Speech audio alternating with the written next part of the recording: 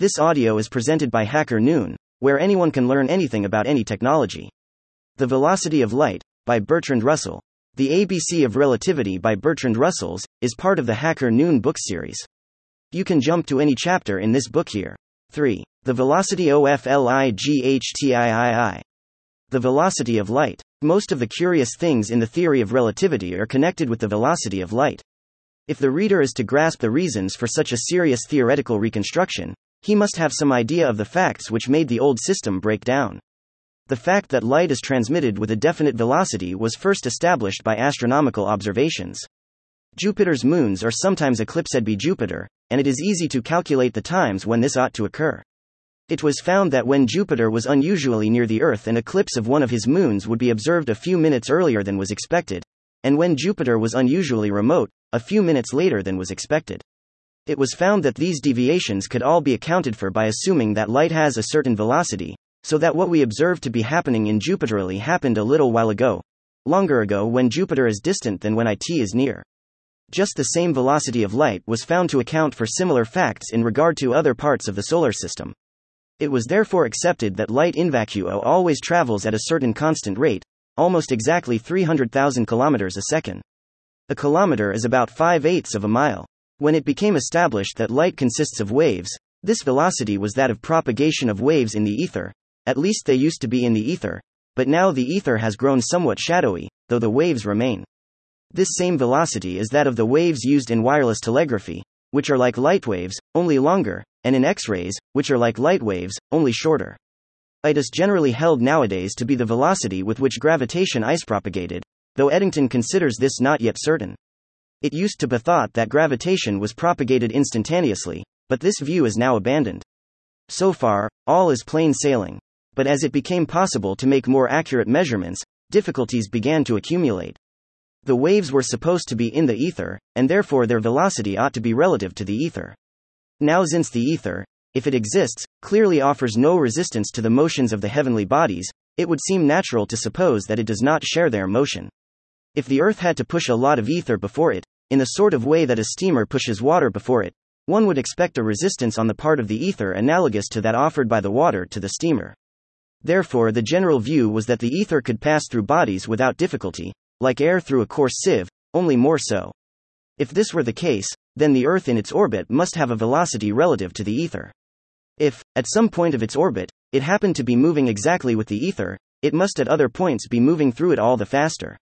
If you go for a circular walk on a windy day, you must be walking against the wind part of the way, whatever wind may be blowing. The principle in this case is the same. It follows that, if you choose 2 days 6 months apart, when the Earth in its orbit is moving in exactly opposite directions, it must be moving against another wind on at least one of these days. Now, if there is an ether wind, it is clear that, relatively to an observer on the Earth, light signals will seem to travel faster with the wind than across it, and faster across it than against it. This is what Michelson and Morley set themselves to test by their famous experiment. They sent out light signals in 2 directions at right angles. Each was reflected from a mirror, and came back to the place from which both had been sent out. Now anybody can verify, either by trial or by a little arithmetic, that it takes longer to row a given distance on a river upstream and then back again, than it takes to row the same distance across the stream and back again. Therefore, if there were an ether wind, one of the 2 light signals, which consist of waves in the ether, ought to have traveled to the mirror and back at a slower average rate than the other. Michelson and Morley tried the experiment. They tried it in various positions, they tried it again later. Their apparatus was quite accurate enough to have detected the expected difference of speed or even a much smaller difference, if it had existed, but not the smallest difference could be observed. The result was a surprise to them as to everybody else, but careful repetitions made doubt impossible. The experiment was first made as long ago as 1881, and was repeated with more elaboration in 1887. But it was many years before it could be rightly interpreted. The supposition that the Earth carries the neighboring ether with it in its motion was found to be impossible, for a number of reasons. Consequently, a logical deadlock seemed to have arisen, from which at first physicists sought to extricate themselves by very arbitrary hypotheses. The most important of the C was that of Fitzgerald, developed by Lorentz, and known as the Fitzgerald contraction hypothesis. According to this hypothesis, when a body is in motion, it becomes shortened in the direction of motion by a certain proportion depending upon its velocity. the amount of the contraction was to be just enough to account for the negative result of the Michelson-Morley experiment. The journey upstream and down again was to have been really a shorter journey than the one across the stream, and W is to have been just so much shorter as would enable the slower light wave to traverse it in the same time. Of course, the shortening could never be detected by measurement, because our measuring rods would share it. A foot rule placed in the line of the Earth's motion would be shorter than the same foot rule placed at right angles to the Earth's motion. This point of view resembles nothing so much as the White Knight's plan to dye my whiskers green, and always use so large a fan that they could not be seen.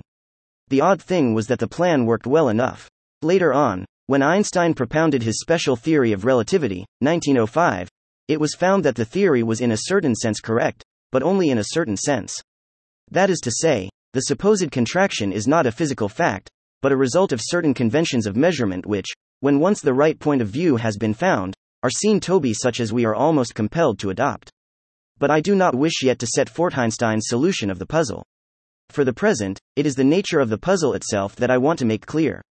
On the face of it, and apart from hypotheses ad hoc, the Michelson-Morley experiment, in conjunction with others, showed that, relatively to the Earth, the velocity of light is the same in all directions, and that this is equally true at all times of the year, although the direction of the Earth's motion is always changing as it goes round the Sun. Moreover, it appeared that this is not a peculiarity of the Earth, but is true of all bodies. If a light signal is sent out from a body, that body will remain at the center of the waves as they travel outwards, no matter how it may be moving, at least, that will be the view of observers moving with the body. This was the plain and natural meaning of the experiments, and Einstein succeeded in inventing a theory which accepted it. But at first it was thought logically impossible to accept this plain and natural meaning. A few illustrations will make it clear how very odd the facts are. When a shell is fired, it moves faster than sound. The people at whom it is fired first see the flash, then, if they are lucky, see the shell go by, and last of all hear the report. It is clear that if you could put a scientific observer on the shell, he would never hear the report, as the shell would burst and kill him before the sound had overtaken him. But if sound worked on the same principles as light, our observer would hear everything just as if he were at rest. In that case, if a screen, suitable for producing echoes, were attached to the shell and traveling with it, say 100 yards in front of it, our observer would hear the echo of the report from the screen after just the same interval of time as if he and the shell were at rest. This, of course, is an experiment which cannot be performed, but others which can be performed will show the difference. We might find some place on a railway where there is an echo from a place further along the railway, say a place where the railway goes into a tunnel, and when a train is traveling along the railway, let a man on the bank fire a gun. If the train is traveling towards the echo, the passengers will hear the echo sooner than the man on the bank. If it is traveling in the opposite direction, they will hear it later. But these are not quite the circumstances of the Michelson-Morley experiment. The mirrors in that experiment correspond to the echo, and the mirrors are moving with the Earth, so that echo ought to move with the train. Let us suppose that the shot is fired from the guard's van, and the echo comes from a screen on the engine. We will suppose the distance from the guard's van to the engine to be the distance that sound can travel in a second, about 1/5 of a mile, and the speed of the train to be 1/12 of the speed of sound, about 60 miles an hour. We now have an experiment which can be performed by the people in the train. If the train were at rest, the guard would hear the echo in 2 seconds. As it is, he will hear it in 2² seconds. From this difference, if he knows the velocity of sound, he can calculate the velocity of the train, even if it is a foggy night so that he cannot see the banks. But if sound behaved like light, he would hear the echo in 2 seconds however fast the train might be traveling. Various other illustrations will help to show how extraordinary, from the point of view of tradition and common sense, are the facts about the velocity of light. Everyone knows that if you are on an escalator you reach the top sooner if you walk up than if you stand still. But if the escalator moved with the velocity of light, which it does not do even in New York, you would reach the top at exactly the same moment whether you walked up or stood still. Again, if you are walking along a road at the rate of 4 miles an hour, and a motor car passes you going in the same direction at the rate of 40 miles an hour, if you and the motor car both keep going, the distance between you after an hour will be 36 miles. But if the motor car met you, going in the opposite direction, the distance after an hour would be 44 miles. Now if the motor car were traveling with the velocity of light, it would make no difference whether it met or passed you. In either case, it would, after a second, be 186,000 miles from you. It would also be 186,000 miles from any other motor car which happened to be passing or meeting you less rapidly at the previous second. This seems impossible. How can the car be at the same distance from a number of different points along the road? Let us take another illustration. When a fly touches the surface of a stagnant pool, it causes ripples which move outwards in widening circles. The center of the circle at any moment is the point of the pool touched by the fly. If the fly moves about over the surface of the pool, it does not remain at the center of the ripples. But if the ripples were waves of light, and the fly were a skilled physicist, it would find that it always remained at the center of the ripples, however it might move. Meanwhile, a skilled physicist sitting beside the pool would judge, as in the case of ordinary ripples, that the center was not the fly, but the point of the pool touched by the fly. And if another fly had touched the water at the same spot at the same moment, it also would find that it remained at the center of the ripples, even if it separated itself widely from the first fly. This is exactly analogous to the Michelson-Morley experiment. The pool corresponds to ether. The fly corresponds to the earth. The contact of the fly and the pool corresponds to the light signal which Messrs. Michelson and Morley send out, and the ripples correspond to the light waves. Such a state of affairs seems, at first sight, quite impossible. It is no wonder that, although the Michelson-Morley experiment was made in 1881, it was not rightly interpreted until 1905. Let us see what, exactly, we have been saying. Take the man walking along a road and passed by a motor car. Suppose there are a number of people at the same point of the road, some walking, some in motor cars. Suppose they are going at varying rates, some in one direction and some in another. I say that if, at this moment, a light flash is sent out from the place where they all are, the light waves will be 186,000 miles from each of them after a second by his watch, although the travelers will not any longer be all in the same place. At the end of a second by your watch it will be 186,000 miles from you, and it will also be 186,000 miles from a person who met you when it wasn't out, but was moving in the opposite direction, after a second by Heiswatch, assuming both to be perfect watches. How can this be? There is only one way of explaining such facts, and that is, to assume that watches and clocks are affected by motion. I do not mean that they are affected in ways that could be remedied by greater accuracy in construction. I mean something much more fundamental. I mean that, if you say an hour has elapsed between two events, and if you base this assertion upon ideally careful measurements with ideally accurate chronometers, another equally precise person, who has been moving rapidly relatively to you, may judge that the time was more or less than an hour. You cannot say that one is right and the other wrong, any more than you could if one used a clock showing Greenwich time and another a clock showing New York time. How this comes about, I shall explain in the next chapter. There are other curious things about the velocity of light. One is, that no material body can ever travel as fast as light, however great may be the force at which it is exposed, and however long the force may act. An illustration may help to make this clear. At exhibitions one sometimes sees a series of moving platforms, going round and round in a circle. The outside one goes at 4 miles an hour, the next goes 4 miles an hour faster than the first, and so on.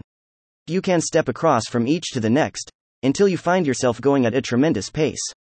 Now you might think that, if the first platform does 4 miles an hour, and the second does 4 miles an hour relatively to the first, then the second does 8 miles an hour relatively to the ground. This is an error. It does a little less, though so little less that not even the most careful measurements could detect the difference. I want to make quite clear what it is that I mean. I will suppose that, in the morning, when the apparatus is just about to start, 3 men with ideally accurate chronometers stand in a row, one on the ground, one on the first platform, and one on the second. The first platform moves at the rate of 4 miles an hour with respect to the ground. 4 miles an hour is 352 feet in a minute. The man on the ground, after a minute by his watch, notes the place on the ground opposite the man on the first platform, who has been standing still while the platform carried him along. The man on the ground measures the distance on the ground from himself to the point opposite the man on the first platform, and finds it is 352 feet. The man on the first platform, after a minute by his watch, notes the point on his platform opposite to the man on the second platform. The man on the first platform measures the distance from himself to the point opposite the man on the second platform. It is again 352 feet. Problem. How far will the man on the ground judge that the man on the second platform has traveled in a minute? That is to say, if the man on the ground, after a minute by his watch, notes the place on the ground opposite the man on the second platform, how far will this be from the man on the ground? You would say, twice 352 feet, that is to say, 704 feet.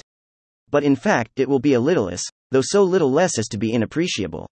The discrepancy is owing to the fact that the two watches do not keep perfect time, in spite of the fact that each is PG-42 accurate from its owner's point of view. If you had a long series of such moving platforms, each moving 4 miles an hour relatively to the one before it, you would never reach a point where the last was moving with the velocity of light relatively to the ground, not even if you had millions of them. The discrepancy, which is very small for small velocities, becomes greater as the velocity increases, and makes the velocity of light an unattainable limit.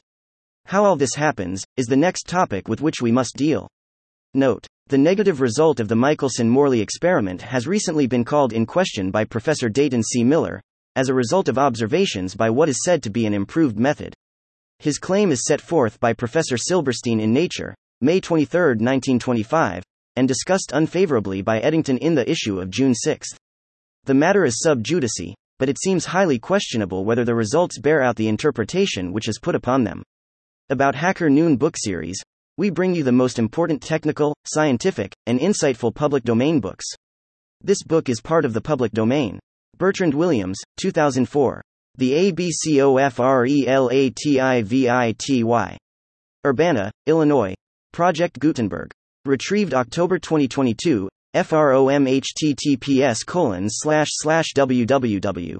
Gutenberg.org. Files 67104 67104h 67104h. HTM. This ebook is for the use of anyone anywhere at no cost and with almost no restrictions whatsoever. You may copy it, give it away or reuse it under the terms of the Project Gutenberg license included with this ebook or online at www.gutenberg.org, located at https://www.gutenberg.org, policy, license, HTML. Thank you for listening to this HackerNoon story, read by Artificial Intelligence.